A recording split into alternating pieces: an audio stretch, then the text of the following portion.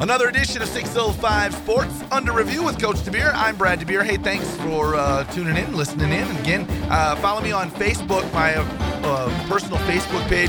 We have all the different links that you can go to find these podcasts, from Spotify to Google Podcasts to all the different podcast engines out there. We'll continue to post those as they continue to get okayed out there. So we do thank you for listening in. Today, we're going to talk with 13-time champion of state competitive cheering Class A, and the head coach, Casey King, joins us. Casey, congratulations on another win. Let's just start there. It's never easy, I know, but man, does it change the way you feel each year, or is it doesn't ever become humdrum, does it? No, it doesn't. No, we don't get used to it, that's for sure. It's always, I think it actually gets a little more nerve-wracking every year. So I was going to say, with winning obviously comes pressures, and not only on the coaches to continue to get, I would think, in your sport, routines and different things changed and change everything up, but the kids to understand that, hey, we don't want to be that team that didn't win it, I would think. Right, yeah.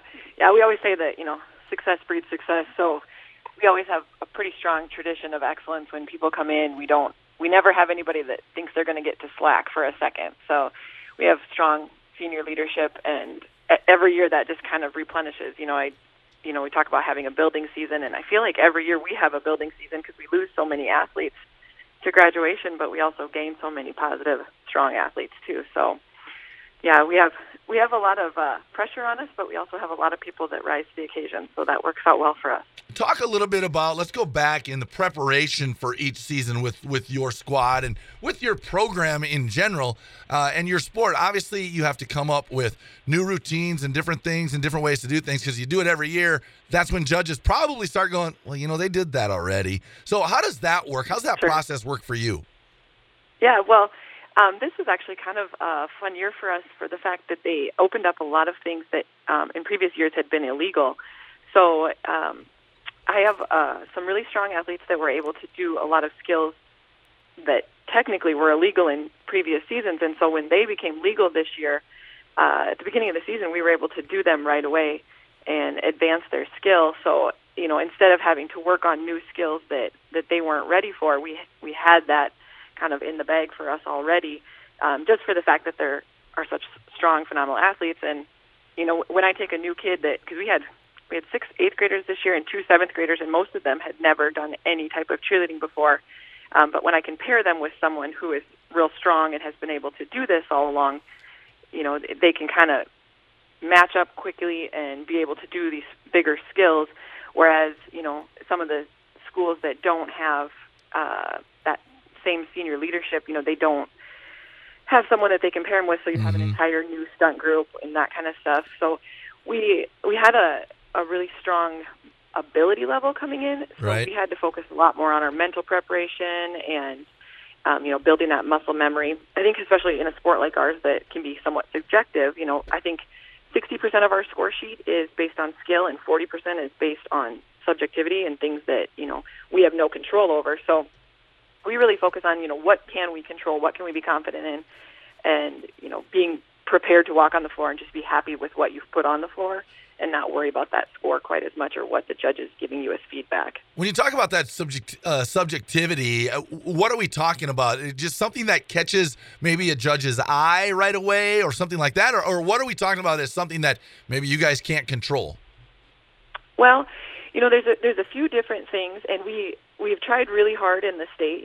It's a fairly new sport in the state, and we're still working on developing the score sheet, and we made big strides this last year in getting a lot of the subjectivity off the score sheet, but there are still things like voice control or motion technique or use of the floor that, one judge may see it one way and another judge might see it a different way. Yesterday I was at the advisory meeting, and one of the comments that was made was proper use of props. And that's something that, what is that? How do we determine that? And I spent quite a bit of time talking to other schools that felt like that was somewhere that they struggled because they would get low. For instance, Brookings got low cheer scores, but we all loved their cheer and thought that they had really strong elements in their cheer. So that was something we didn't know how to fix. And how do you do something that you don't know what you're doing wrong? Right. that can be really difficult for schools that, when you're searching for something to make better and you go home with your score sheet and you're talking to your athletes about how we're going to be better and you don't quite know what the judge is wanting there. Sure. So. We'll talk more about that advisory committee coming up here. I want to get into that just a little bit. Yeah. Let's talk more about your team, though. When you talk about practicing some of these stunts, and you mentioned you had athletes that could do things that were illegal to do during competition, are those things that you guys worked on or something that maybe kids got together and said, hey, let's try this, and then you're like, sorry, those are really great, but can't do it kind of thing? Can't do that. Not necessarily, just that they had the strength there already. Okay. For instance, I don't know that anyone outside of the cheer world will understand what this means, but previously you could do a braced tick-tock, which means they could switch feet in the air, which is very hard to do. Sure. And they previously could do it with someone holding on to them. And this year it became legal for them to do it without someone holding on to them. But because we were so strong at it already with a bracer, that person holding on, it became pretty simple. Well, I shouldn't say simple because we fell down a lot, but we were able to do it without that bracer just because it became legal, and we had been so strong in that skill already. So it's kind of just building off of previous skills. Just the fact that they're so conditioned in all of those skills that they were able to do a lot of that. Right. I haven't been. I've seen a couple of state cheer competitions. I've been to a couple. I haven't. Obviously, it kind of goes on when I'm doing some other things, but. Is there a push in competitive cheer like there is in other sports to make it what we call it fan friendly, I guess, a little bit, in the fact that so fans that maybe aren't as well versed in some of the things you're talking about can still go and understand how it's being scored, what's happening out there, or is that still a work in progress also? It's definitely a work in progress. We talked about that a little yesterday as well. Some more transparency with the scoring, and I think that part of that is just time management. When you have that many different scores coming through, I think it would be really hard for the state to put something out and have that many scores going. But, for a dad that walks in and hasn't had a whole lot of experience with cheer, I think they would like to know, why is this team getting this score and this team got this score? And as you get more into it, you do kind of start to see things. For instance, if one person has 2 tumblers and we have 12, that's a visual thing that you can kind of tell. Right. But, in gymnastics, they hold up their number, and you kind of can see afterwards what they got. And a lot of times for cheer, you don't know that until everybody's leaving the building. So It would be nice to be able to have some more transparency. I just don't know that we have the process for it yet. And I think that that's in the works. It's kind of complicated. Certainly, yeah, for sure. Talking with Casey King, head coach of the Sioux Valley competitive cheer team. Again, 13 times Class A state champions, as they just picked up their recent state championship a week ago up in Aberdeen. Talk about your team when you put together, now for folks that don't know, there's small group that compete in Class A. There's large group that compete in Class A. So we're talking 12 and under for the small group. It's 12 members, right? And then 13 to 25. Is that what it is for the large group? 26. Up to 26. Yep, up to 26. So when you're putting your team together, and obviously you guys are getting that high number, maybe more than 26, how hard is that to let kids know, you don't really have a JV. Do they still come to practice? Do they not make the team? How does that work? Yeah, so we do things a little different at Sioux Valley. We can have 26 on the floor, and we took 28.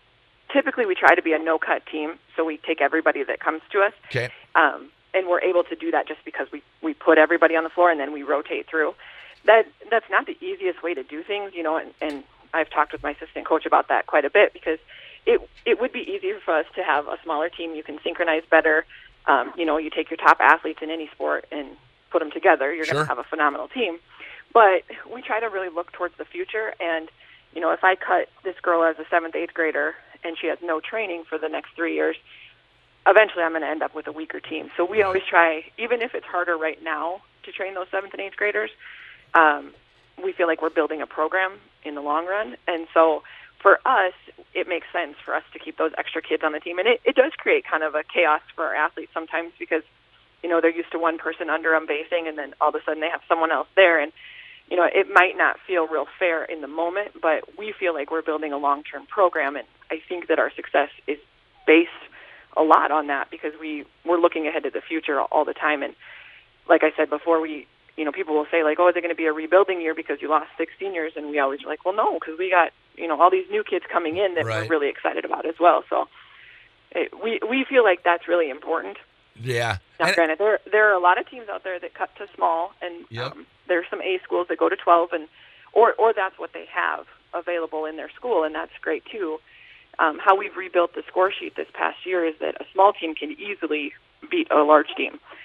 So, and it happened this year at Parkston. Right. Quite a few large teams. Yeah, and that was a concern, I know, over the last couple of years, wasn't it, about some of these smaller, that they're like, hey, just because we only have 12, why are we getting shafted, so to speak, just because we don't have as many tumblers? But if you're changing the score sheet, that certainly, I guess, makes fair the playing field.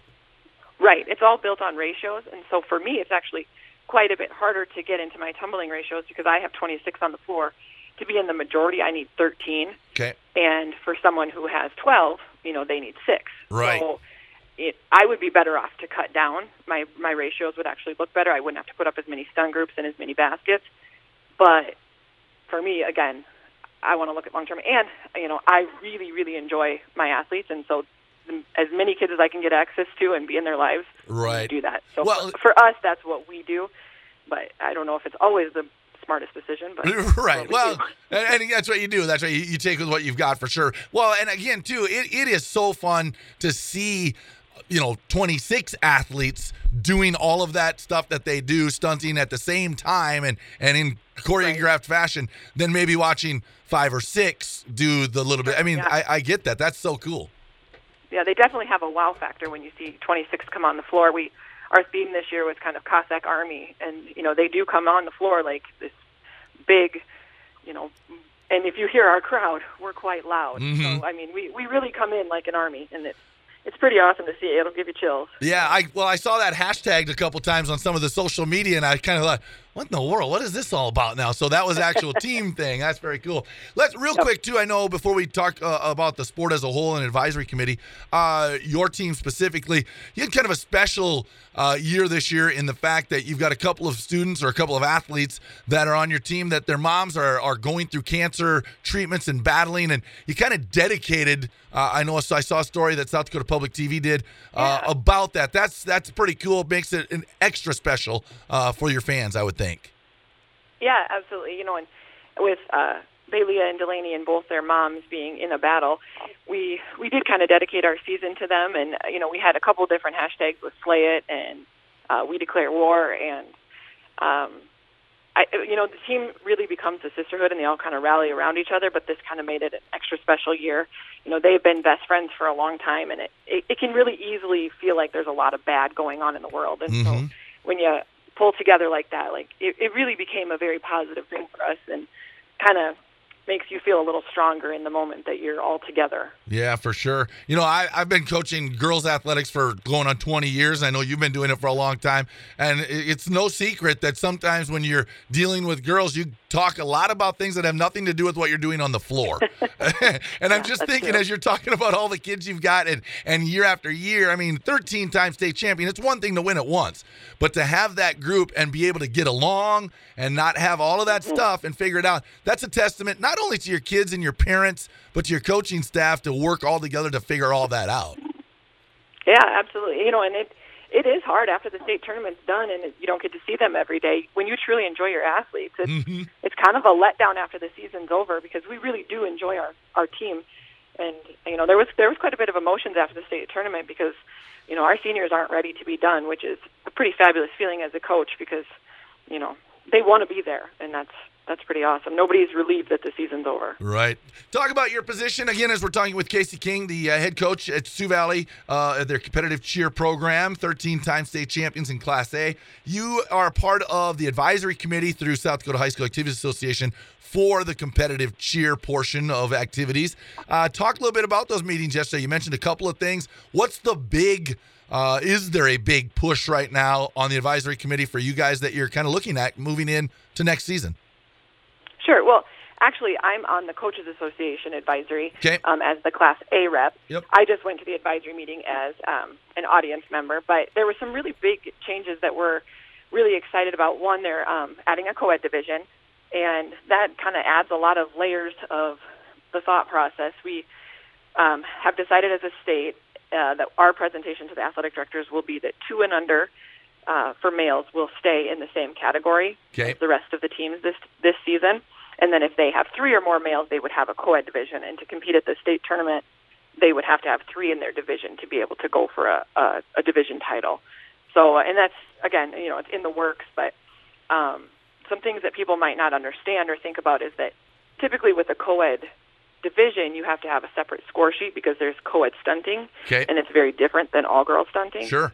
So that's going to be a big change for our association and a lot of thinking with their score sheet and everything. Are you seeing more this year? They're doing just the same score sheet. Are you seeing more high school boys getting involved in it at your level? I mean, AA, I would say you probably have seen that more already.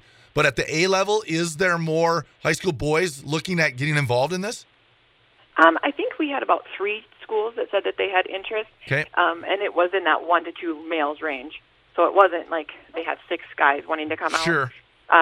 With the dance 2 years ago, we had 2 males in the state that wanted to be a part of the dance teams, and then this past year we didn't have anyone. Okay. So with cheer, it's a work in progress. It takes a while to get everything ready, and so I think there's a few that are wanting to do cheer this next year, but I don't know how many there'll be. Mm-hmm. It's going to be a little complicated because if teams decide that they want to go into the co-ed division and they have more than 2 males on their team, and then they compete and get towards state and there's not 3 in their division, they're going to have to figure out if they want to drop down into the all-girl division with 2 males or how they want to work that. So it's a lot to think about, and it will definitely be a learning year for everyone. Yeah, for sure. How about other items of interest that maybe came up that were kind of interesting to note in your guys' sport? Yeah, one of the big things, and I don't know what will end up coming of it yet, but they've spent a lot of time talking about the inquiry process and if you're given a deduction, how that will look. Okay. In previous years, when you've been given a deduction, there's nothing you can. You take the deduction, and sometimes those deductions can knock you from first to. We've had gone from first to 12th, so it can be kind of a devastation to your routine. Oh, sure. To get those deductions. So, and I think in most sports, the coach is at least allowed to ask, what's this about, or have some sort of, I don't know if dispute is the right word, but so we're trying to figure out how to do that without that being confrontational, and it's also very hard for a judge. We have 2 safety judges, and for us, 26 people on the floor, so it's very difficult for them to see everything. So they're working on a process that, there's going to be a few things, I think, that you can ask about and to determine if it's legal or illegal. And I know, for other sports, they have, restrictions onto what you can actually dispute. And, it's a learning process for the coaches as well, because a lot of people had asked for, instant replay. And yesterday, they talked about that football and basketball are the only ones that do that right now. Yep. And they only do it for certain things. And then that's handed down from the NFHS, which I think that's a big misconception for coaches and parents, is that they think the state has the ability to just go ahead and do things that they're restricted as well as to what they can allow. Mm-hmm. Yeah, it's crazy. It's pretty interesting how every sport has its own different items of interest and things, and yet there's one overlying thing a lot of times that comes back in each of those sports, like you're talking about the replay and the inquiry and all of that kind of stuff. So it's pretty neat. How about? Yeah, and we spent a good amount of time talking about shortage of judges and officials in the state and how we can fix that problem, because I think for all sports it's pretty tough, but right now for cheer particularly and in geography wise, we East River, West River have a really hard time finding judges.